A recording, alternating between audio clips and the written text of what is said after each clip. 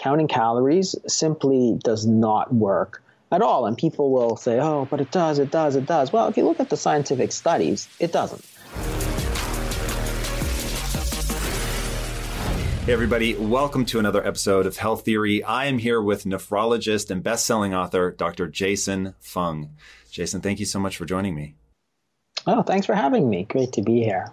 Dude, I am really excited to talk to you about two things that I think are really revolutionary that I don't see anybody talking about as well as you, or maybe even at all. And that is, you've really pushed for a paradigm shift in the way that we think about both insulin and its role in longevity, obesity, diabetes, and on the list goes. And then this whole idea of cancer paradigm 3.0, which I find really, really interesting.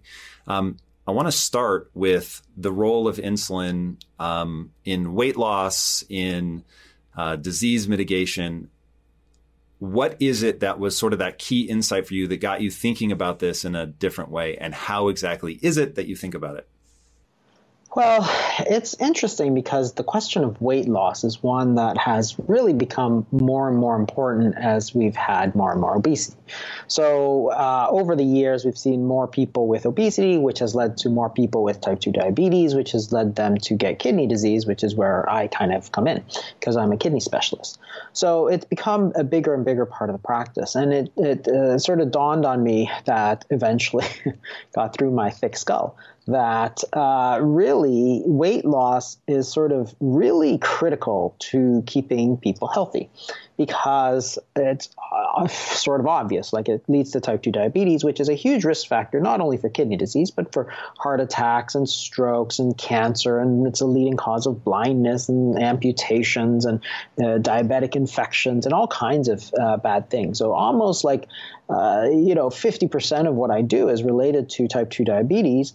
And the point was that if you can reverse your type 2 diabetes, then you're not going to get these diabetic complications. And in order to do that, you need to lose weight, which is why I became very interested about 8 years ago in the question of how to lose weight. And I didn't know much about it at the time, but people were always, what I had learned in medical school was all about sort of calories in, calories out sort of thing. But the more I looked into it, one, it's a very, very unsuccessful way to lose weight. Counting calories simply does not work at all. And people will say, oh, but it does, it does, it does. Well, if you look at the scientific studies, it doesn't. Every single study that's looked at sort of, trying to restrict calories leads to, at best, a couple of pounds of weight loss over like 8 years. So you acknowledge that if you take calories out of somebody's diet long enough, they are going to get lean, regardless of anything else. So where does that paradigm break down in reality? And is it just willpower that people aren't sticking to it, or is it something else? Well, it's something else. And the whole point is that it's not the number of calories, it's what your body does with those calories. Because if you take 100 calories, if you eat a cookie, for example, and you take 100 calories, your body has a decision to make. Do I store that as body fat, or do I burn it for energy and, say, increase body heat generation, for example? And that's the basal metabolic rate. That's the number of calories that your body uses in a day. So which your body does. So for that same 100 calories, you can either become fatter or you can have a bit more energy during the day. And which one your body does really depends on the hormones that are associated with the foods that you're eating. And that's the real key, because if you simply cut calories, and this is the way that I was taught and everybody was taught, you simply cut the fat, eat less fat, because fat is very dense in calories.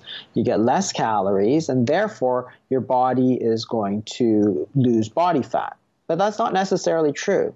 If you eat 500 calories less, your body could simply decide to burn 500 calories less, and you won't lose any body fat. And it's not a matter of thermodynamics, because that whole idea that it's just about thermodynamics assumes that your basal metabolic rate remains absolutely rock stable. That is, if you're using 2,000 calories a day today, you go on a diet, you'll still use 2,000 calories a day, but you won't. We've known that for at least 100 years of basic research that your body will actually use less, fewer calories.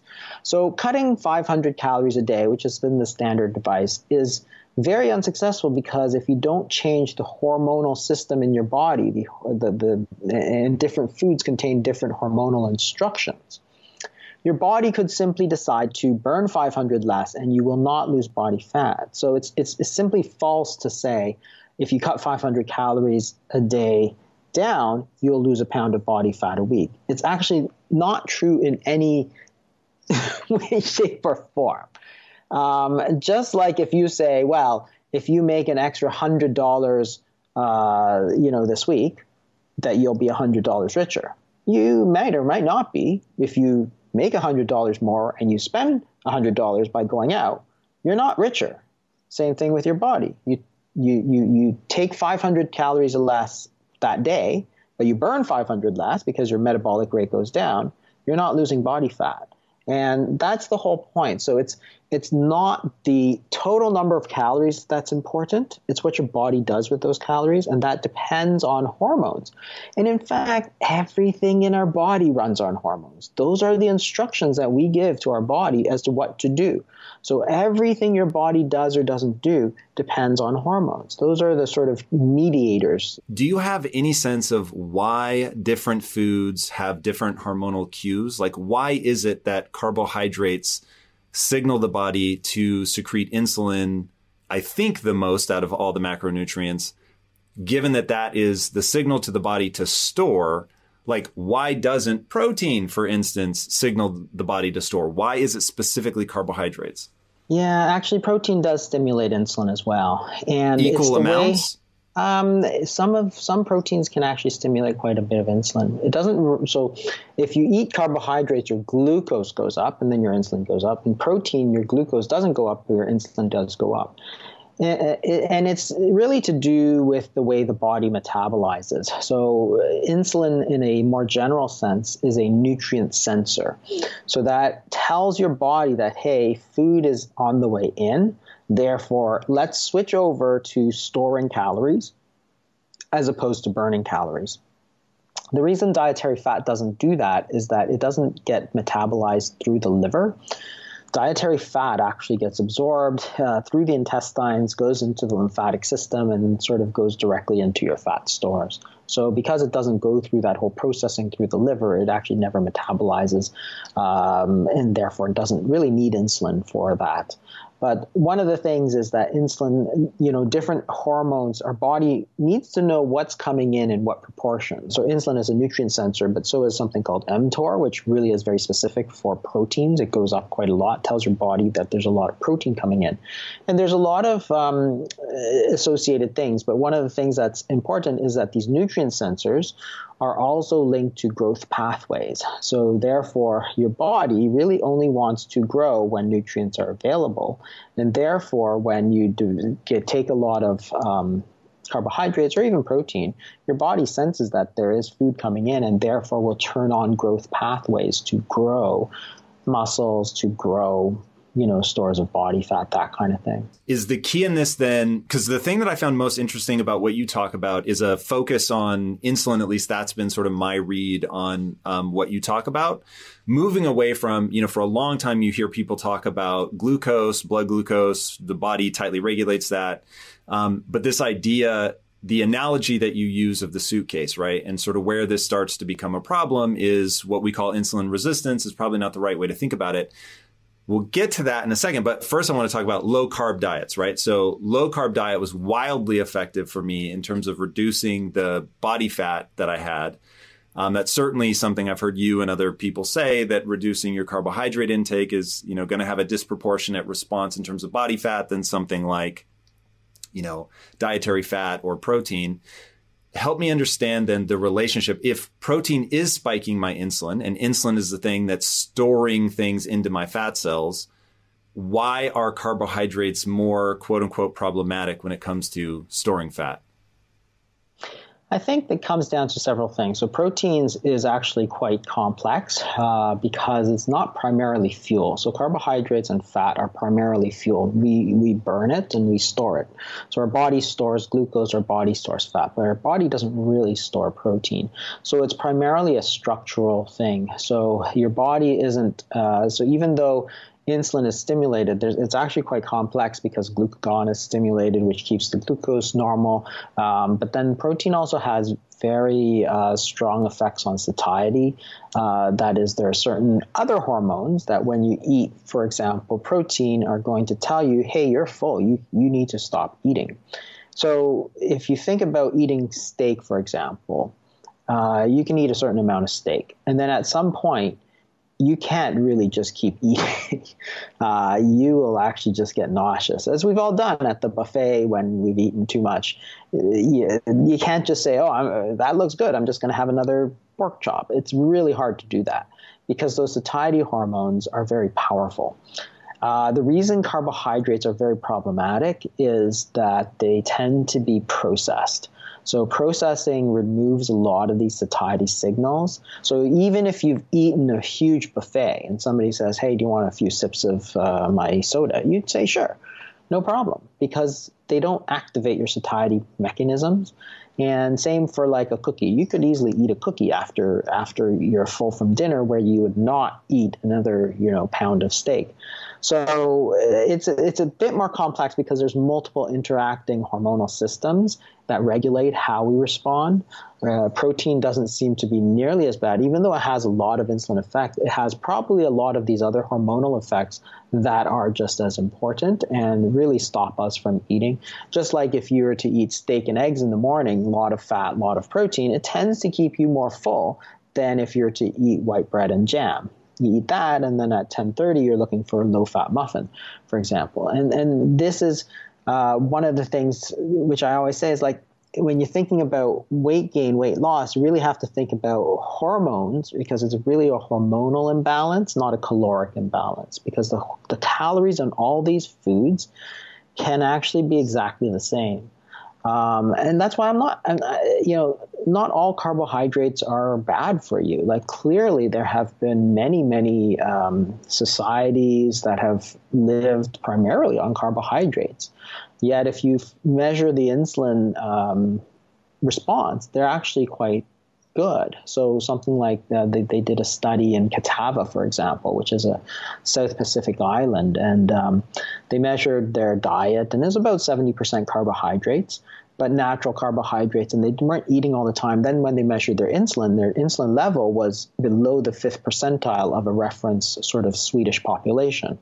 So that means that even though they're eating a lot of carbohydrates, their insulin levels are still very low. So there's lots of things, not only the foods that you eat, but also the frequency with you eat them plays a really important role, and the amount of processing that goes into it. And you can see that effect in something like the glycemic index, where when you eat white bread, things just spike way up. But if you're to eat beans, which is all carbohydrate, the glycemic index is much, much, much lower. And most natural foods are like that. You don't see that huge spike that you get. So the processing of the carbohydrates makes it especially problematic, because it is a fuel source for our body that our body is able to use very easily. And it's highly refined so that you don't have any satiety, and then you're getting it sort of absorbed very quickly because you removed all the fiber, you've removed all the fat. And that's sort of what goes into it. But focusing on the hormones is really important because it leads you away from focusing on something like calories. The only implication of focusing on the hormones as opposed to calories is that some foods are more fattening than other foods. That's really the only implication. It's like, boy, if you were to ask your grandmother or great-grandmother, she'd say, well, duh, I hope you didn't have to go to university to learn that. Of course, some foods are more fattening than other foods. Like cookies are fattening. Like, anybody could have told you that. Anybody with an ounce of common sense would have told you, you don't get fat eating broccoli. Like, these are just like things that we take for granted that we should know.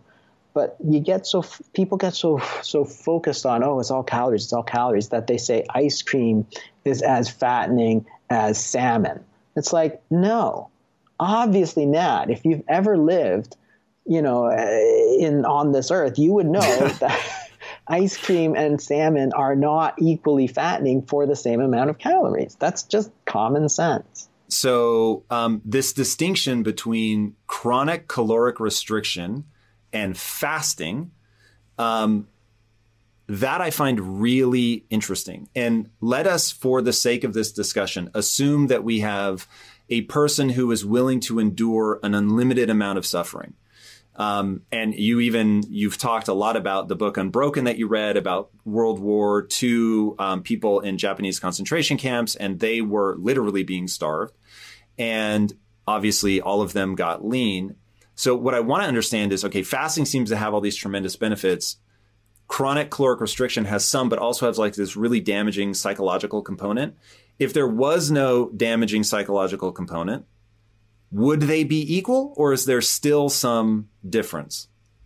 It all depends on how you do the caloric restriction. So, because it's not just about the calories, it's about the hormones, right? So you have to sort of take it not to sort of this 2-compartment problem. You have to take it to like a 3-compartment problem, right? There's what's coming in, there's what's stored, and there's what's being used. Okay, so most people only think of sort of the 2 compartments and then the storage is sort of left over.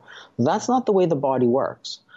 If insulin is high, your body is going to store calories. Remember, insulin is a nutrient sensor. It tells your body that, hey, energy is coming in, you're eating, you need to store some of this, right? So you eat breakfast, lunch, dinner. Could you get somebody on a low-calorie diet? Like if you were on 700 calories a day, but I gave you insulin, could I make you fat? Yeah, absolutely. Whoa. Because think about it this way. If you have insulin, your body, and so if you think about it physiologically, if you have insulin, your body goes into a storage mode because it's a hormone. Insulin is a hormone. It tells your body food is coming in. And even if you don't give food, if you just give insulin, you're going to switch your body into this mode where it thinks that food is coming in. So it's going to store energy. So imagine that, for example, you are a coal plant, right? The power plant. You get 2,000 tons of coal coming in and you burn 2,000 tons of coal. That's fine. But you have a storage compartment too. So if if you do a thought experiment, say you have 2,000 tons of coal coming in, but you divert the whole thing over to, or 1,000 tons of coal into storage, well, you only have 1,000 left. So you're going to feel tired and cold and hungry, and you're going to get fat at the same time. Right? That's what's going to happen. But it's because of the way that you've diverted off the energy. So think about it from a human body standpoint. Suppose you have 2,000 calories coming in, 2,000 calories going out. Now you artificially inject insulin. Well, you shuttle 1,000 calories immediately into body fat, and you have 1,000 calories left to burn. Well, what's going to happen? Your body heat generation is going to go down. Your heart rate is going to slow. You're going to feel tired. You're going to feel hungry because you want to get more energy, right? That's the signal for you to get more energy so that you can get more, you can burn more. Guess what? That's exactly what happens when you go on a chronic calorie restricted diet. And the point is that if you do it correctly and you correct that insulin part of things, so that none of it's going into storage. And you can do that with chronic calorie restriction. You certainly can. But you have to know that you have to do it properly, like cutting out processed foods, cutting out refined carbohydrates, that kind of thing. But it all depends on that sort of toggle in the middle that says how much goes here, how much goes here. Insulin, what it does is it tells your body to store fat, but it also turns off fat burning. And remember, fat is purely a store of energy. It's a store of calories. So you're immediately shuttling all your energy into storage and you have nothing left. So say you take 700 calories, but you're pumping people full of insulin. So that energy is going to go into storage, and 700 is probably the lower limit of what you could really do. But your body would then try to subsist on, say, 500-600 calories of energy. You'd get really hungry because you've got no energy coming in. You probably wouldn't be able to last very long, but you could still gain weight. There's a great experiment a few years ago where they actually took type 2 diabetics and they gave them a lot of insulin. So they went from 0 units a day to 100 units a day over a span of 6 months, which is a lot. And they dropped the number of calories that they ate by 300. Okay, so they're taking insulin, but they're eating less, 300 calories a day less. So over the span of 6 months, on average, that group gained 20 pounds. 20 pounds by eating 300 calories a day less.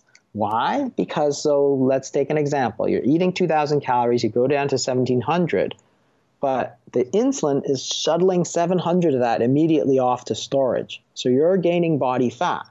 Now your body can only burn 1,000 calories a day. So you feel like crap, you feel tired, you feel hungry, and you're still gaining weight. And guess what? If you do it wrong, which is constantly snacking and eating, cutting out all the dietary fat and eating all refined carbohydrates, which remember is almost precisely what we told people to do in the 80s and 90s. Oh, I remember it well. You're actually... I had a tub of licorice because it was fat-free, and I would just eat it and eat it. And I'm like, it's fat-free? What's happening? Why am I getting fat?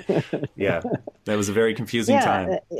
It makes perfect sense from but you have to think of that additional step. That is, what is the body actually doing? It's this sort of flip, this switch. So when you eat, you're storing body fat. When you don't eat, when insulin is going down, you're going to burn body fat. You're actually you can't burn body fat if insulin is high. Technically, we say it inhibits lipolysis. Let's ask then the reverse question. So I fully accept that all food is a signaling molecule that's triggering some cascade of hormones.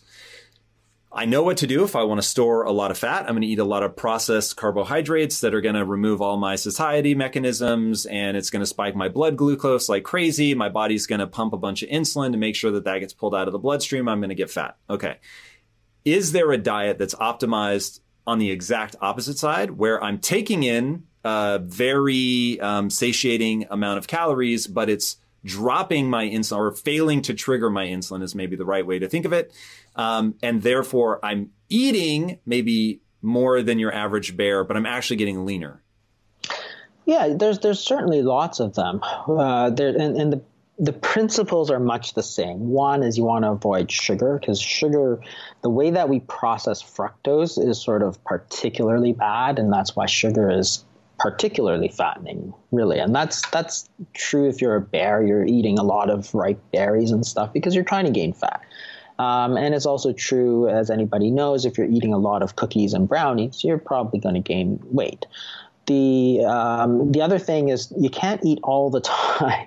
Because, again, it's a cycle between feeding and fasting. That's what we're supposed to do. If you don't give your body time to burn off all those calories that it's taken in, which means the fasting period, you're going to overall gain weight. It's like a one-way valve. If you go in but don't come out, eventually everything just gets bigger. Same thing. That energy cannot come out if your insulin levels are high. That's just the way it's designed.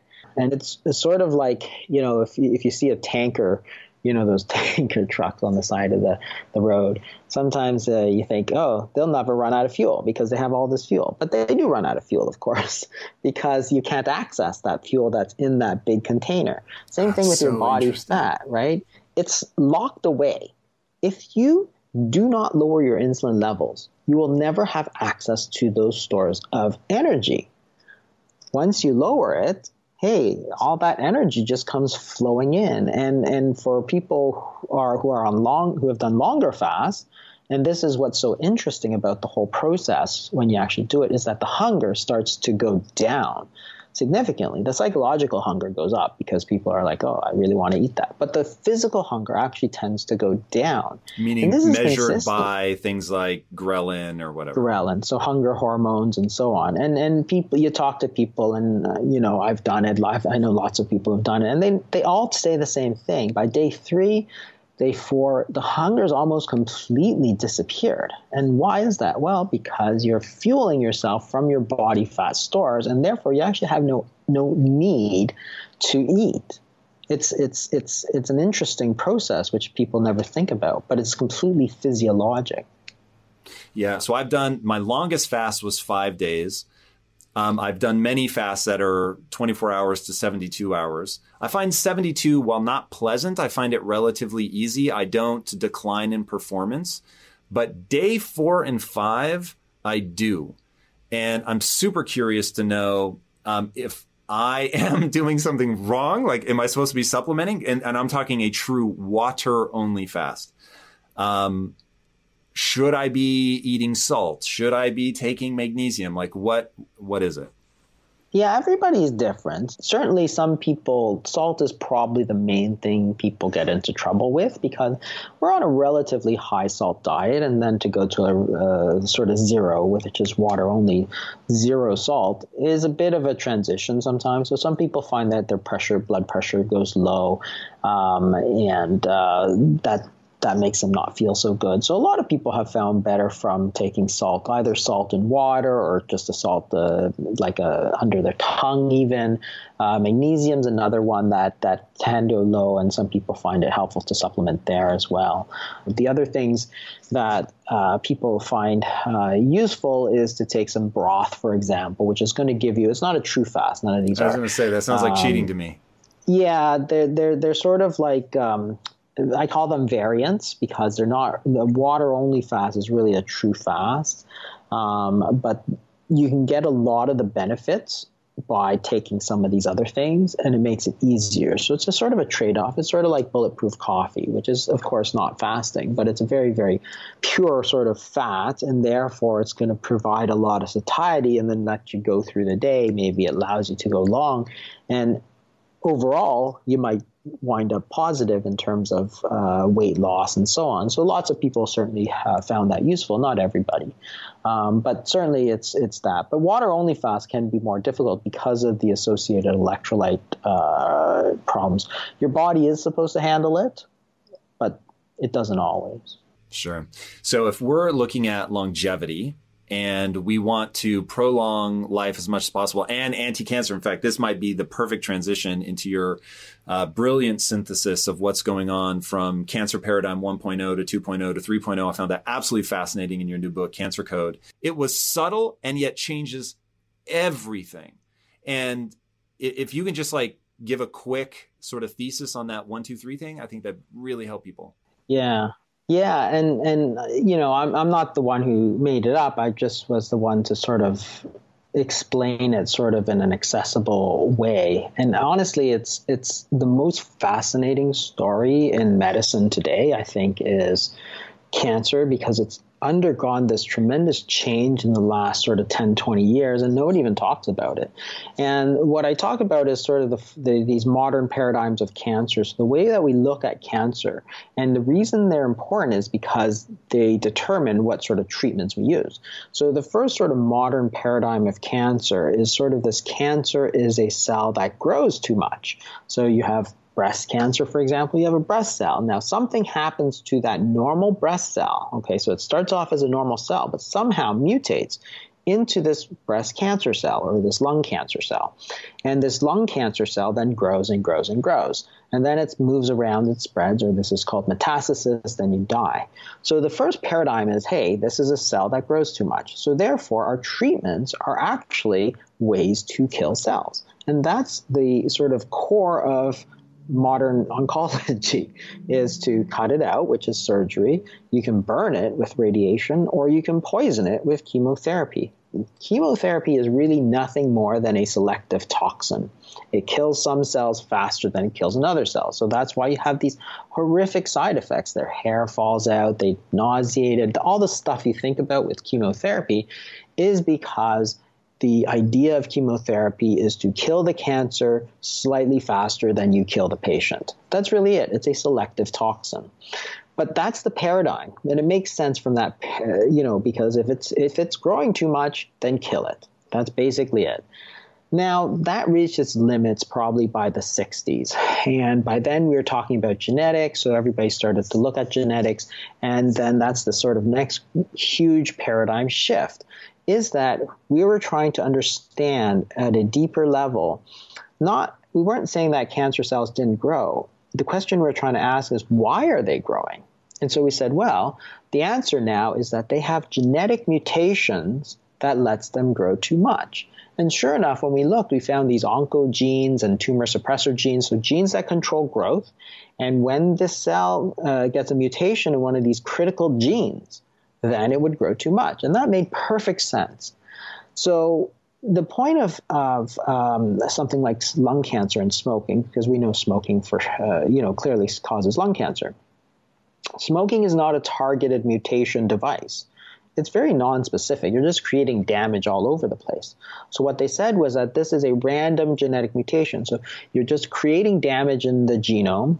And if you're damaging a lot, you're getting a lot of chances to hit this critical growth gene area, and it's going to let cells grow. So this was the genetic paradigm, which really has dominated cancer medicine for the last 50 years. And so instead of trying to kill cells, this led to new treatments.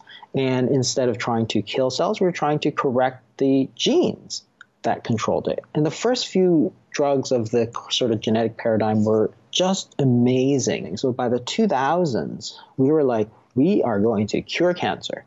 So we did this whole human genome project. We said, all we need to do is map out all the genes, look at the cancers, map out those genes, and see what's different. We're going to find 1 or 2 genetic mutations. We're going to find a drug to cure that 1 or 2 genetic mutations. Boom, we're going to cure cancer. And that was really what we thought at the time. It was a time of incredible promise, but it didn't work.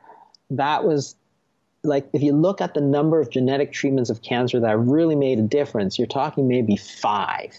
Right? In the last 40 years, 5 really good drugs, that's not a lot. And that's a long way from curing cancer. And the problem is when we went back, so they did the Human Genome Project, then they did this Cancer Genome Atlas, where they mapped out all these genes. They took 30,000 cancers, mapped out the genes, and said, what are the 1 or 2 critical genetic mutations? They didn't find 1 or 2. Each cancer had like 50 or 100 genetic mutations. And it was crazy because if you had a cancer clinic where one patient had lung cancer, so patient A had lung cancer, patient B had lung cancer. Patient A's lung cancer had 50 mutations, patient B had 50 mutations, completely different mutations. So how are you going to treat this? You can't get 50 drugs for patient A and 50 completely new drugs for patient B. It's just impossible. And that's why cancer treatment just sort of slowed to an absolute crawl. It was just, a huge amount of disappointment. And that sort of spelled the end. It wasn't a random genetic mutation. So it wasn't that genes weren't mutated. It was what is driving these mutations. And that sort of spawned this whole next paradigm shift to cancer paradigm 3, which so few people talk about. And I don't understand why, because I find it endlessly fascinating.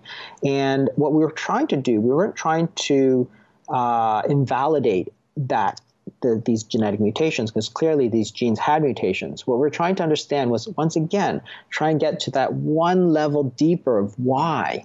Why are these genes mutating?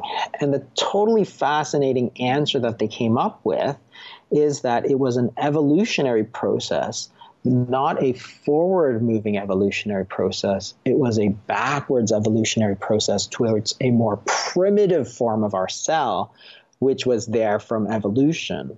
And what's fascinating is that if you look at pathologists, like the way that people who look under the microscope at cells, that is exactly how they describe cancer cells: primitive, undifferentiated. You use an analogy or a metaphor in the book about a bear in a tutu that I thought, oh my God, like it lets you conceptualize what this is so perfectly. Will you walk people through that? Yeah, and the point is that the cancer is actually a reversion to a more primitive form of the cell. And it's a sort of like if you have a wild bear, you can raise it and teach it to dance and wear a tutu, but it's still a wild animal. So if you provoke it, it'll still kill you. Like it'll still wear a tutu, but it'll still kill you.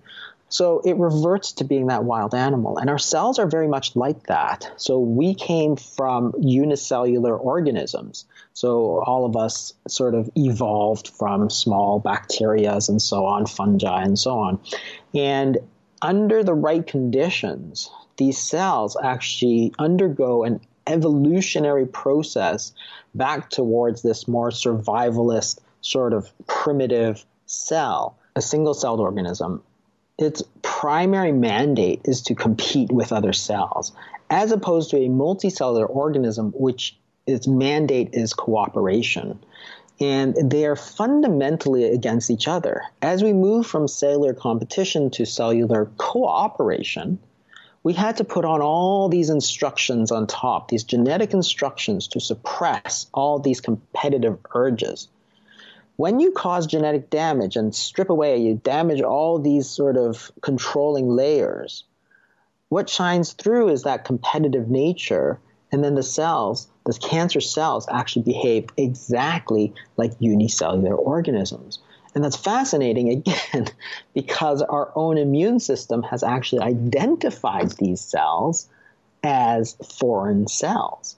Like there are, immune cells in our body that identify sort of our own cells versus other cells, so you avoid friendly fire. And cancer cells are actually identified intrinsically without having seen them ever before. Your own body will identify these as foreign cells and destroy them. And that's really the reason why we don't have cancer sort of with 99% of the population. Because when you suppress the immune system, of course, you increase your risk significantly of developing these cancers, because it's our immune system which is playing that anti-cancer role. So what you're trying to do is weed out. So our body has these very efficient anti-cancer mechanisms where we go around and we're hunting down these sort of anarchists and stuff, these people who are not going to follow the rules, who are competitors, not cooperators. We try and hunt those down and we kill them so that we stay cancer free. It's only at the end of, only with time, when stuff falls through, or with chronic damage, such as with lung cancer, for example, with smoking, that you're damaging the genome and those controlling organisms and allowing it to shine through, which is called an atavism, which explains a huge amount. Like that, this theory just explains so much about cancer, because if you think about, say, let's take lung cancer again. So you have 50 mutations in patient A, 50 different mutations in cancer in patient B, but their lung cancers look exactly the same under the microscope. How does that happen? Like if you have 100 mutations, your cell should look completely different than this other guy's cell, yet they look precisely the same under the microscope.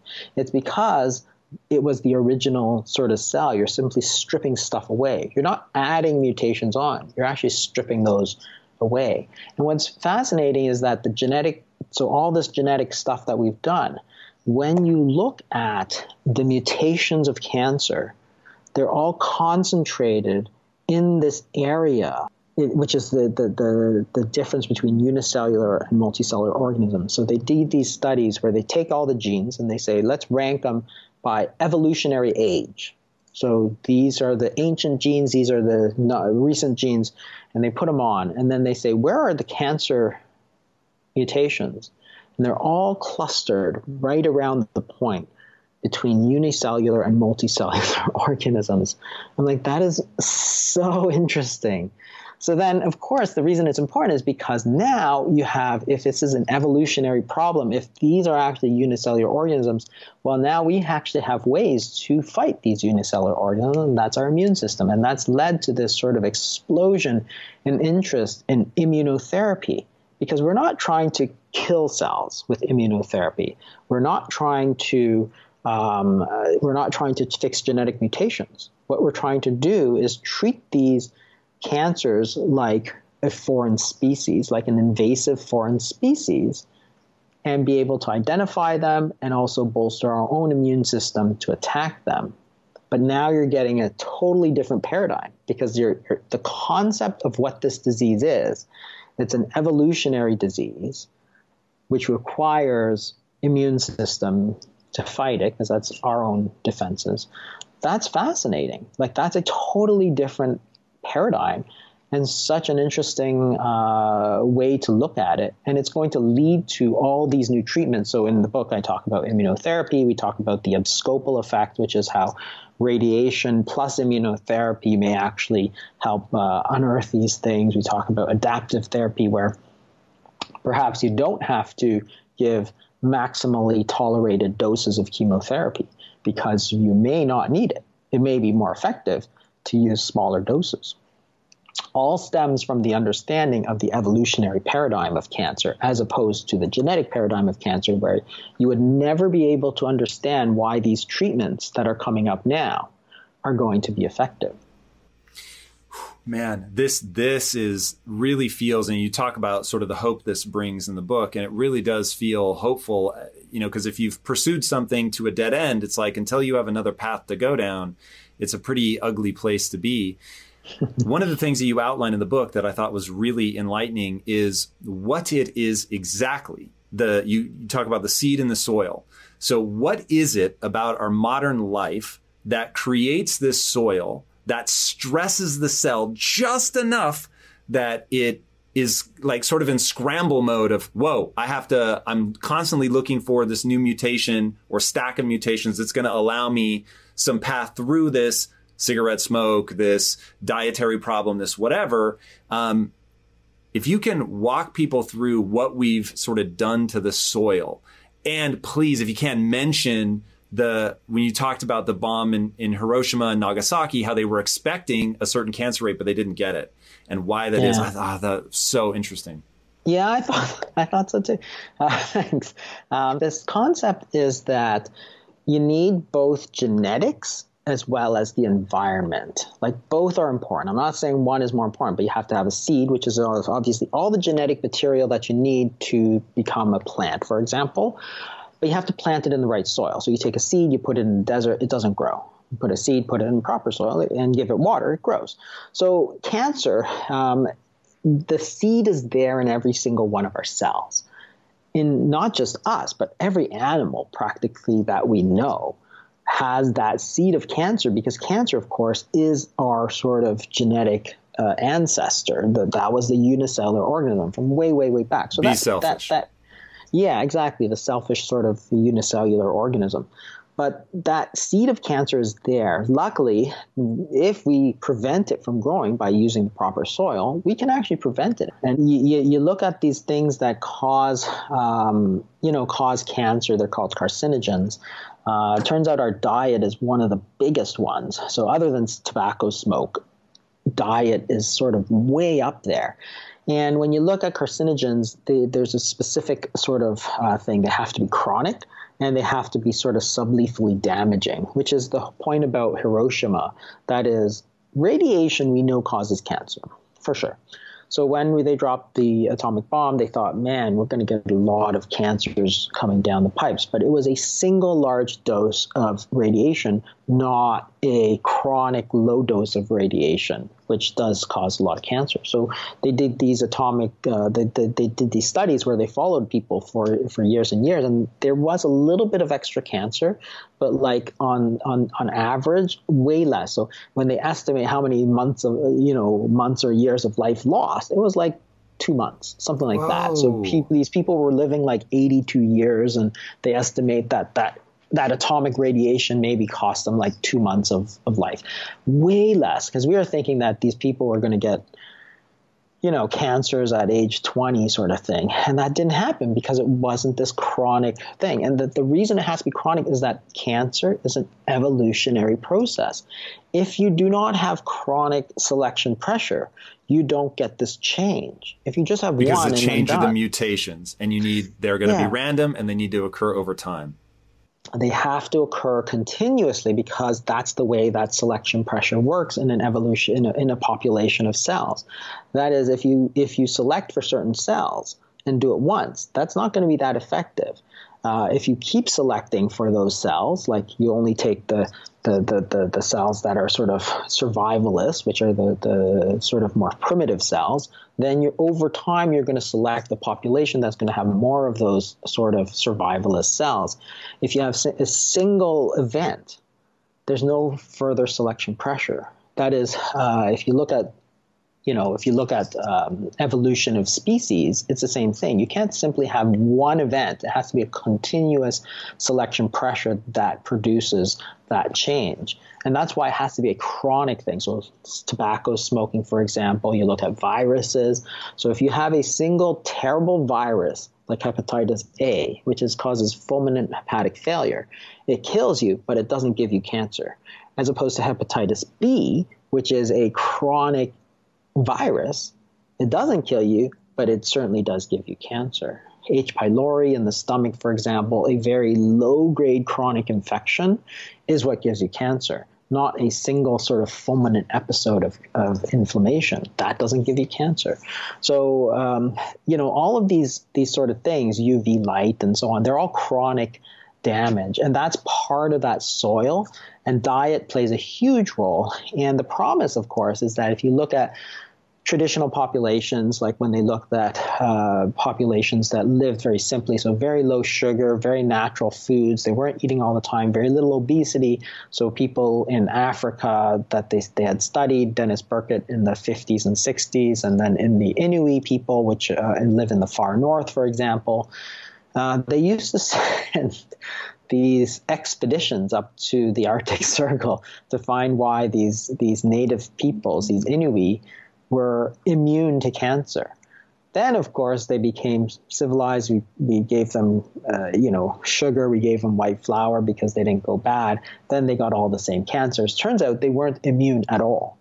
It was their environment. It was the soil that was so important. But the promise is that if you can fix that soil, that means you could actually overcome the genetics. Not in all cases, but in many cases, especially of these obesity-associated cancers, the breast cancer, colorectal, and so on. And that's the sort of really important thing, and the sort of take-home message for a lot of people is that the diet actually plays a massive role. And by understanding it, perhaps you can reduce your risk of cancer, and that's where fasting, as a way to control your weight, as a way to control type 2 diabetes, which is a risk factor, those are going to lower the risk factor for obesity, which is a big risk factor for those obesity-associated cancers. But it's your lifestyle that's going to play a big role, not necessarily some drug or anything like that. So it's all in your own hands. It's amazing. That is truly amazing. Now, as one sort of final point on this, is the chronic stressor, is that simply being tipped into growth mode, or is it inflammation coupled with the fact that we're tipped into growth mode? Like, what is it specifically about our diet that's causing this perfect soil for mutations over time that leads to cancer? I think both are correct. So if you have chronic hyperinsulinemia, insulin is a very powerful growth factor. Inflammation as a cause of chronic damage in itself will cause cancer. So you look at a disease such as ulcerative colitis or Crohn's colitis. These are called the so-called inflammatory bowel diseases. There's this chronic inflammation in the bowel, and what you get is a super high risk of cancer down the line.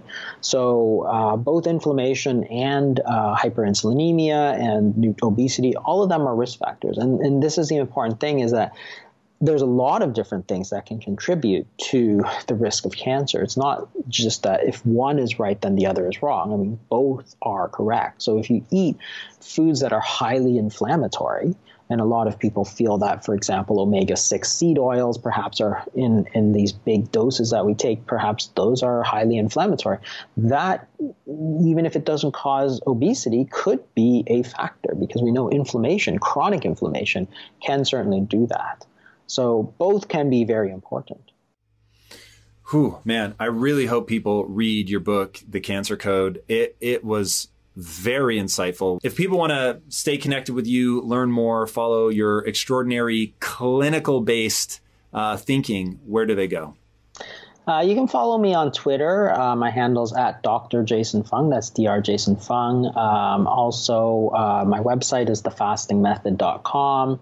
And you can also find me on YouTube. My channel is Jason Fung, and I have a number of videos on fasting and other things. So check me out there. And, I hope, and then my books, of course, the Obesity Code, the Diabetes Code, the Cancer Code. Love it. Awesome. Jason, thank you so much for joining me today. I really, really enjoyed our time together, and I really enjoyed researching you as well. So super grateful. And speaking of things you'll be grateful for, if you haven't already, be sure to subscribe. And until next time, my friends, be legendary. Take care.